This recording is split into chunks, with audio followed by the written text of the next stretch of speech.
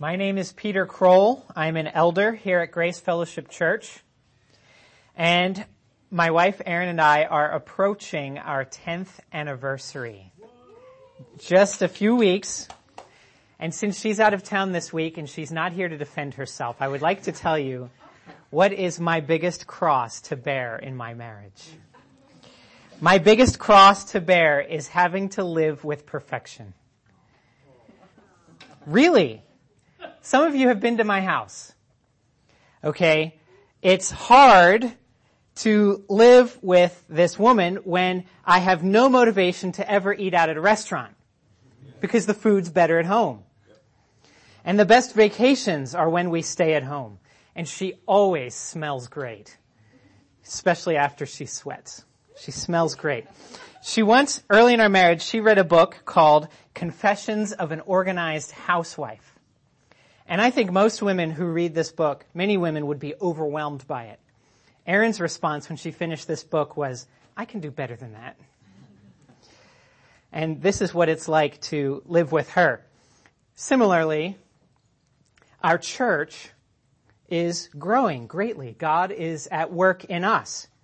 And our church moves closer and closer to perfection with each new improvement that we make, that God grants to us. We started growth groups not too long ago, which was a great opportunity for people to connect more in smaller groups. We have a new outreach team helping us to think strategically about ways we can get connected in our community. Just this last week, the elders were reviewing our budget, and we found that we've already hit 2/3 of our budgeted giving for this year after 6 months of the year. And so we praise God for you, and we praise God for how He's at work in our church. We get Warren Wright on the drum set on a regular basis. We're getting pretty close to perfection here. The donuts are now cut in half before we even get to fellowship time. And we have more pregnant women here than a Mormon tabernacle in Salt Lake City would have. So we're getting close to perfection. But two things remain. Two things remain that John has for us this morning in 1 John 4. We must continue to learn to identify false prophets and to synchronize truth with love. You can see those things on your outline. We're going to be in 1 John chapter 4. It's on page 661 if you have a church Bible. And I really want you all to be encouraged today. I want you to be very encouraged because I think that much of what John is saying here, we do much of it already. And we should be encouraged because John wants us to go further up and further into these assurances of faith that he's spending the time on in his letter here in 1 John. And in this chapter, 1 John 4, he has some very encouraging things to say. Like in verse 4, he says, little children, you are from God. Verse 6, that you can know the spirit of truth and the spirit of error. Verse 7, those who love are born of God and know God. Verse 12, if we love one another, God abides in us and His love is perfected in us. Verse 17, we may have confidence in the day of judgment. Now there is much truth in this chapter that is sobering, and perhaps a few here today will need to be sobered because you have little reason to be confident before the Lord. However, I've been praying for you all as I've been preparing this text because I think that most of you have much reason to be confident in the Lord. Because God is among you, and you are from God, and you know God. And I pray that this chapter will encourage you. So I'm going to pray again now that this chapter will encourage you, and then we'll read it. Our Father in heaven, please encourage our hearts and strengthen them with confidence for the day of judgment. Help us to love you and honor you and see you. In Jesus' name, amen. 1 John chapter 4. Beloved, do not believe every spirit, but test the spirits to see whether they are from God. For many false prophets have gone out into the world. By this you know the Spirit of God. Every spirit that confesses that Jesus Christ has come in the flesh is from God. And every spirit that does not confess Jesus is not from God. This is the spirit of the Antichrist, which you heard was coming and now is in the world already. Little children, you are from God and have overcome them, for he who is in you is greater than he who is in the world. They are from the world, therefore they speak from the world, and the world listens to them. We are from God. Whoever knows God listens to us. Whoever is not from God does not listen to us. By this we know the spirit of truth and the spirit of error. Beloved, let us love one another, for love is from God, and whoever loves has been born of God and knows God. Anyone who does not love does not know God, because God is love. In this the love of God was made manifest among us, that God sent his only Son into the world so that we might live through him. In this is love, not that we have loved God, but that he loved us and sent his Son to be the propitiation for our sins. Beloved, if God so loved us, we also ought to love one another. No one has ever seen God. If we love one another, God abides in us, and his love is perfected in us. By this we know that we abide in him and he in us, because he has given us of his Spirit, and we have seen and testified that the Father has sent his Son to be the Savior of the world. Whoever confesses that Jesus is the Son of God, God abides in him and he in God. So we have come to know and to believe the love that God has for us. God is love, and whoever abides in love abides in God, and God abides in him. By this is love perfected with us, so that we may have confidence for the day of judgment, because as he is, so also are we in this world.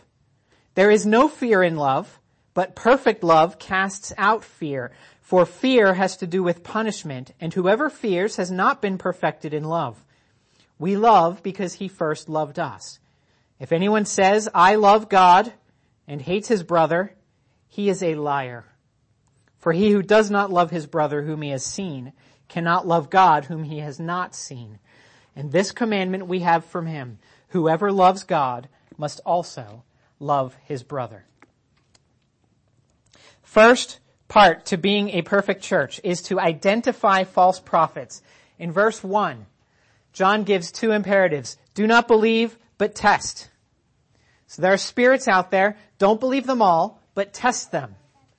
And the reason is because not every spirit out there is a good spirit. Many false prophets have gone out into the world. So just because someone has a spiritual experience, that doesn't mean it's from God. When little boys claim to have gone to heaven and come back to tell us about it, watch out. When movies about the Bible are rolling out of Hollywood like crazy, watch out. Don't believe, but test. And this past winter, Starbucks CEO Howard Schultz did an interview with Oprah Winfrey. He formerly had been CEO. He left. He returned. And she interviewed him, asked him why he came back, and he said it was because the company, Starbucks, was having a spiritual crisis because it had left its core values and they needed him. And so that was a spiritual crisis. You see, everything that claims to be spiritual is not from God. Many false prophets have gone out. And they're not just out there, but they have gone out. They began in here. These false prophets began in the church. They had connections to the church. They had a history with the Christian church. And the point is this: just because something looks and smells Christian doesn't mean it is. So how do we identify them? How do we identify false prophets? Two ways. By their two confessions. Letter A, by their verbal confession. First, letter A is by their verbal confession. Verse 2. By this you know the Spirit of God. Every spirit that confesses that Jesus Christ has come in the flesh is from God. And every spirit that does not confess Jesus is not from God. Let's understand this. Every spirit that confesses that Jesus Christ has come in the flesh is from God. Remember that Christ is not Jesus' last name. It's his title. It means the chosen one of God, the one appointed by God to accomplish the task of saving the world. What John is saying is that the spirits from God are those who say that Jesus, The man Jesus, who lived and breathed and walked on earth, he is the Christ come in the flesh. He is the one chosen by God to save the world. He was a real man who came from God. He was God, and he did what he came to do, which was to save the world. And any spirit, verse 3, that confesses otherwise is not from God. In fact, it is the spirit of Antichrist. And remember, in 1 John, Antichrist is not some super baddie at the end of the world. The Antichrist is now in the world, and there are many of them running around. So this confession, this verbal confession, doesn't need to be active. In other words, verse 3, the spirit that does not confess Jesus. It doesn't have to be an active, aggressive attack on Jesus. It could simply be any spirit that simply ignores Jesus or sets him aside or considers him irrelevant. Any spirit that does that is spirit of Antichrist. So when Starbucks has a spiritual crisis because it has left its core values and they need the CEO to come back, that is the spirit of Antichrist. Because there's no mention of Jesus Christ. The point is this: you can know false prophets by their verbal confession, by what they say. But there's another way you can identify them as well. Letter B. It's by their functional confession. You can identify false prophets by their functional confession. Look at verse 6. We are from God, and whoever knows God listens to us. John is talking about himself and his fellow apostles who wrote the New Testament, those who saw Jesus and recorded for us his words and his works. And he says that whoever knows God listens to us. In other words, whoever knows God will pay attention to the Bible. They will listen to what the apostles have said. Those who don't know God, whoever is not from God, does not listen to us. By this we know the spirit of truth and the spirit of error. So those who don't know God are those who don't listen to the apostles. And so you can tell true and false spirits, the spirit of truth and the spirit of error, by how they approach the Bible. How does this apply? We have a measuring rod to identify truth and error. And it can be by the verbal confession, what people say about Jesus or do not say about him, as the case may be. And it can be how they treat the Bible that speaks about Jesus. Those who disregard the Bible are functionally denying Jesus. And so if a spiritual experience is something that's emotional, it's something that's internal, it's in my mind, it's in my heart, it's in my experience, it's in my history, it's anywhere but with Jesus in the Bible, it's the spirit of Antichrist. It is not from God. There are verbal confessions and functional confessions. And the Scripture, God's objective, unbreakable, complete, reliable, sufficient, infallible, inerrant word was once spoken and is still speaking. And that's why we can't get by without it. Because this is where we meet Jesus. And he's the one who rescues us. So by these two tests, the verbal confession, how do you treat Jesus, and the functional confession, how do you treat the Bible, we can tell true from false spirits. For example, Jehovah's Witnesses are very, very serious about the Bible. But they deny that Jesus is the Christ. They are false prophets. Mormons will tell you that they believe Jesus is the Son of God. They will use that language, but they reject the Bible. They say there's another revelation, the Book of Mormon, that's even more important. They are false prophets. And you may talk to people who listen to a beautiful piece of music and consider it to be a spiritual experience. And if it exists apart from confession of Christ and adherence to Scripture, it's a false prophet. It's not a spirit from God. Children, for those children who are here, there's only one person who can save you. Does anybody know who is the one person who can save you? God. And who did he send to save you? Jesus. Jesus is the one person who can save you. And there's one place where you can learn about Jesus. Where is that? Where do you learn about Jesus? In the Bible. So children, there will be many people who tell you different things, that somebody else can save you, or there's some other book or some other place where you can learn about God. And don't believe them. If they don't trust Jesus or the Bible, they are not true. They are not from God. These false prophets are everywhere. There are loads of them. Verse 5 says they are from the world. They speak from the world. The world listens to them. There are many, many, many of them. But verse 4, you are from God and have overcome them, because your God is greater than their God. The spirit in you, the one that is from God, is greater than the spirit in them. Now, church, Grace Fellowship Church, I think you're great at this test the spirits thing. I really do. By God's grace, we have come so far. It's one thing I love about our church. You love the Bible. You love Jesus. You love it when we preach Jesus from the Bible, and you'll catch us if we start drifting from the Jesus of the Bible. I love that. And as we love that and we're on the lookout for false prophets, there's a strong temptation for me. Maybe you can relate. The temptation for me is that I get into such a defensive fighter mindset because false prophets are all over the place. I get into such a fighter mindset that I begin to mistrust anyone who disagrees with me on any point. Have you ever struggled with that, or have you seen that in the church where we like to fight because of the truth? And for those seeking to discern truth from error, there will always be a struggle here. And so John reminds us as he moves on in the chapter not to suspect each other all the time. Just because you're trying to discern truth from error does not mean you should mistrust or suspect each other all the time. He goes on to his second point here, which is to synchronize truth with love. Truth is critical for the life of the church, and we will never be perfect without truth. But we cannot separate truth from love. Truth is not true if it comes without love.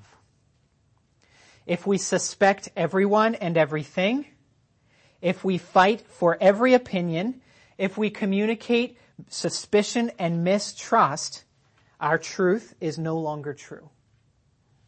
And so how do we synchronize these two things? How do we make sure to keep truth and love in very close connection? Well, there are three ways to do it. The first thing is we have to understand true love. Letter A. We must understand true love. And he explains this in verses 7 through 12. Verse 7, the key command is, beloved, let us love one another. Why should we love one another? For love is from God. And the one who loves has been born of God and knows God. But the opposite in verse 8, anyone who does not love does not know God, because God is love. See what he says there? He does not say God is like love. He does not say that God loves well. He does not say God shows love or demonstrates love or models love. He says God is love. It is in God's nature to love. What does this mean? What does this mean that God is love? Does this mean that God is a cosmically squishy, comfy, sappy, sickly sweet cotton candy goo full of immature infatuation? That's what we think of as love sometimes, right? It's just the goop we feel for other people. Is love that thing that we find when we look inside and follow our hearts? Is love what quickens our hearts and shortens our breath? Is love, does love make God and us feel really good about ourselves? Is that what love is? Because that's often what we think of as love, and that's what the world tells us love is. And so John wants to make sure we know what love is, so he tells us, verse 9, in this, the love of God was made manifest among us. Okay? Ready for love? You want a definition of love? Here it is. God sent his only Son into the world so that we might live through him. Verse 10, in this is love, not that we have loved God, but that he loved us and sent his Son to be the propitiation for our sins. The point is this. Here's love. God sent his Son so we might live. God loved us when we did not love him. He sent his Son to be the propitiation or the defense barrier for our sins. God paid the price of his own just anger against our sin. How does this apply? Friends, we must understand what true love is. True love has very little to do with hormones. It has very little to do with adrenaline. It even has very little to do with friendship. True love means paying the price yourself for the good of others. Paying the price yourself for the good of others. True love is unconditional in the sense that you're doing this for people who aren't paying the price for you. You are loving those who do not love you. And love is intentional. True love is intentional, is that you do this so that these people will be better off as a result. In short, love means taking pain so that others may change. So love, true love, always hurts, and it always has an agenda. And so in verse 11, if God so loved us, we also ought to love one another. Verse 12 is amazing. No one has ever seen God. Remember John said that in his gospel in chapter 1? No one has ever seen God, but the one who is from God, who has been in closest fellowship with the Father, has made him known. He said, no one has ever seen God, but Jesus came to show us God. Here, look at what he says. No one has ever seen God, but if we love one another, God abides in us. You see, no one's ever seen God, but if you love one another, they will see God. This is amazing.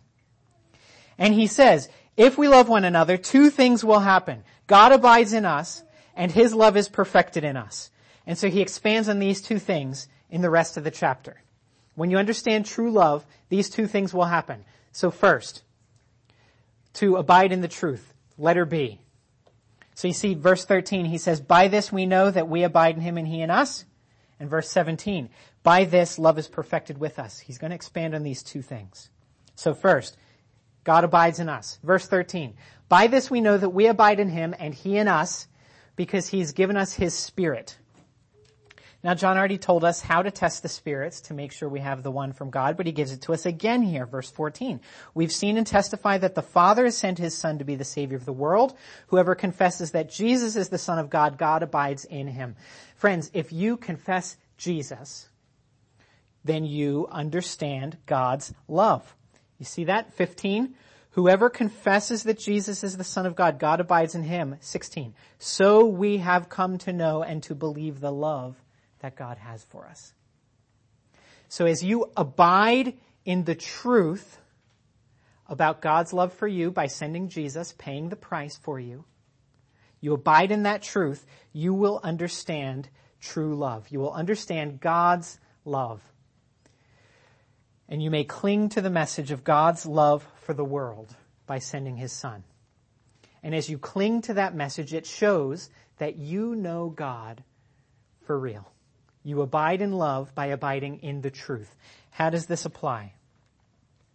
Your confession drives your life. Your confession drives your life. And think of your confession both ways we talked about before. Your verbal confession and your functional confession. Your confession has both to do with what you say and how you act. It shows what kind of a God you have. So let me explain this. If my God, whom I believe, whom I trust in my heart of hearts, here's what I think God is. If my God is a God of love, who sent his Son as the Savior so that God could be my Father, then I must love others like Jesus has loved me. I will pay their debts against me. I will not hold their sins against them. I will refuse to hold grudges. I will never intimidate or manipulate or withhold good things. I won't be touchy or jumpy or suspicious, but my defenses will come down, my life will open up, and I'll be affectionate and compassionate. Your confession drives your life. But consider this. If my God, if the way I view God is that he is angry with me and he is disappointed with me constantly because I can't live up to him, you know how I will treat others? I will be constantly angry and disappointed with them. If my God is distant and disinterested in me, I will be distant and disinterested from people. If I think God is fault-finding and argumentative, guess what?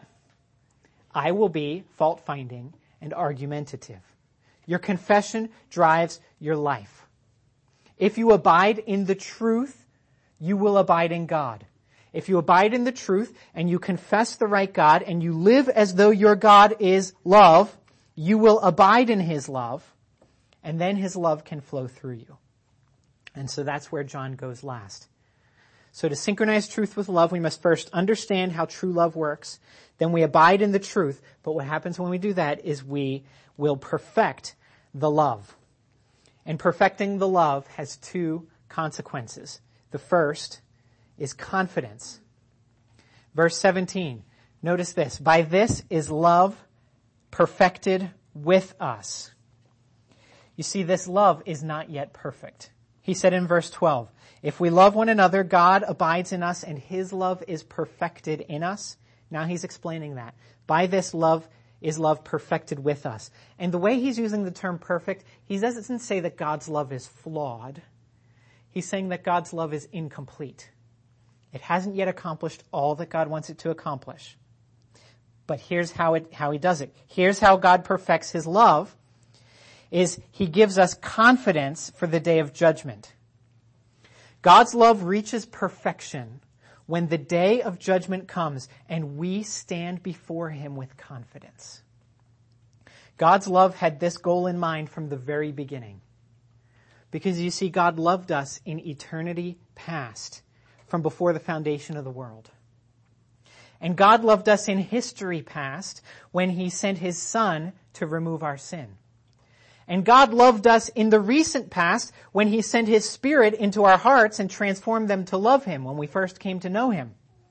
And God loves us in the present as he does good to us and he teaches us to identify false prophets. But you see, with all of this love, God's love won't be perfect. It won't be complete until we get to the last day when he comes in all his glory and Jesus, with his mighty throng of angels, shines light like a blazing beacon of righteousness, and he sits on his throne of judgment with his penetrating, knowing gaze that exposes everything we've ever done or said or thought, and he exposes how we did not love him as we ought to have loved him, but he still makes us to stand there before him with confidence, despite that. Verse 18, there is no fear in love, but perfect love casts out fear, for fear has to do with punishment. When Jesus comes and he judges and he exposes everything, we won't cower in fear of punishment, because we know that we will never be punished because Jesus already was. That's how perfect love casts out fear. How is this possible? How can God's love reach this height of perfection that imperfect people can stand before a perfect God without fearing any punishment? Verse 19, we love because he first loved us. We didn't deserve it. And guess what? When we get to the day of judgment, we won't deserve it then either. But despite that, his love gives us confidence before his judgment. That's one way his love is perfected. The second way his love is perfected is that it actually produces in us love for our brothers. You see in verse 17 where this confidence comes from? By this is love perfected with us, so that we may have confidence for the day of judgment. Because, here's why we have confidence in the day of judgment. Because as he is, so also are we in this world. Now, what is he? What has John told us? God is love. So as he is, what's that? Love. So as he is, so are we. So if God is love, then what are we? Love.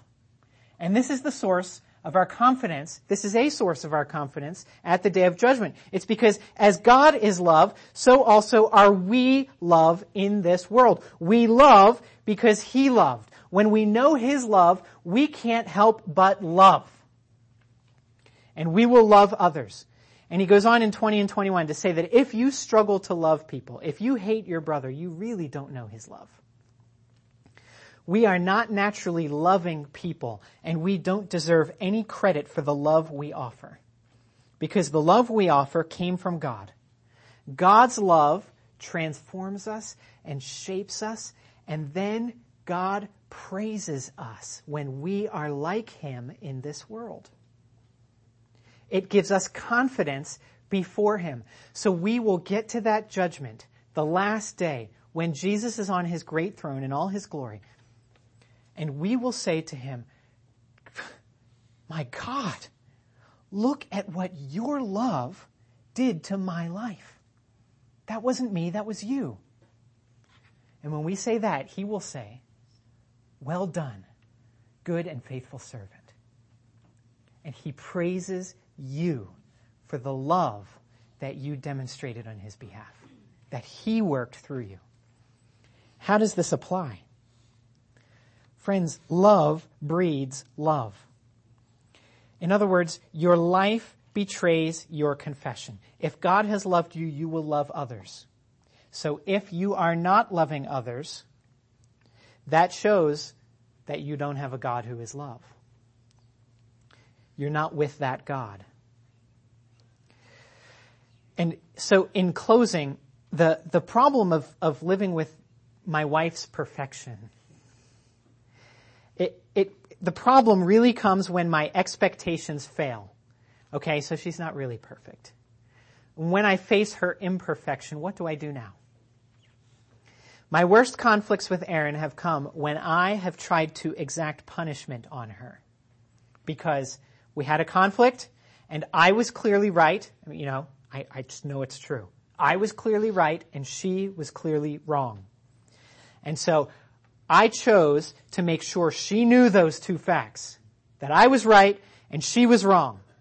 For example, last week, we were playing a game together, and I felt like near the end of the game she was a pretty poor sport, and she hurt my feelings. So afterwards, I wanted her to pay that debt back to me. She had hurt my feelings, so I wanted her to pay. I wanted her to feel bad for her sin, and I wanted her to make changes and promise not to do again what she had done. I wanted her to pay, but that is not love. That's not how true love works. Love doesn't make her pay, but remember also, truth doesn't let her stay the same either. It's not acceptable to ignore the issue or just wait for the tension to fizzle out.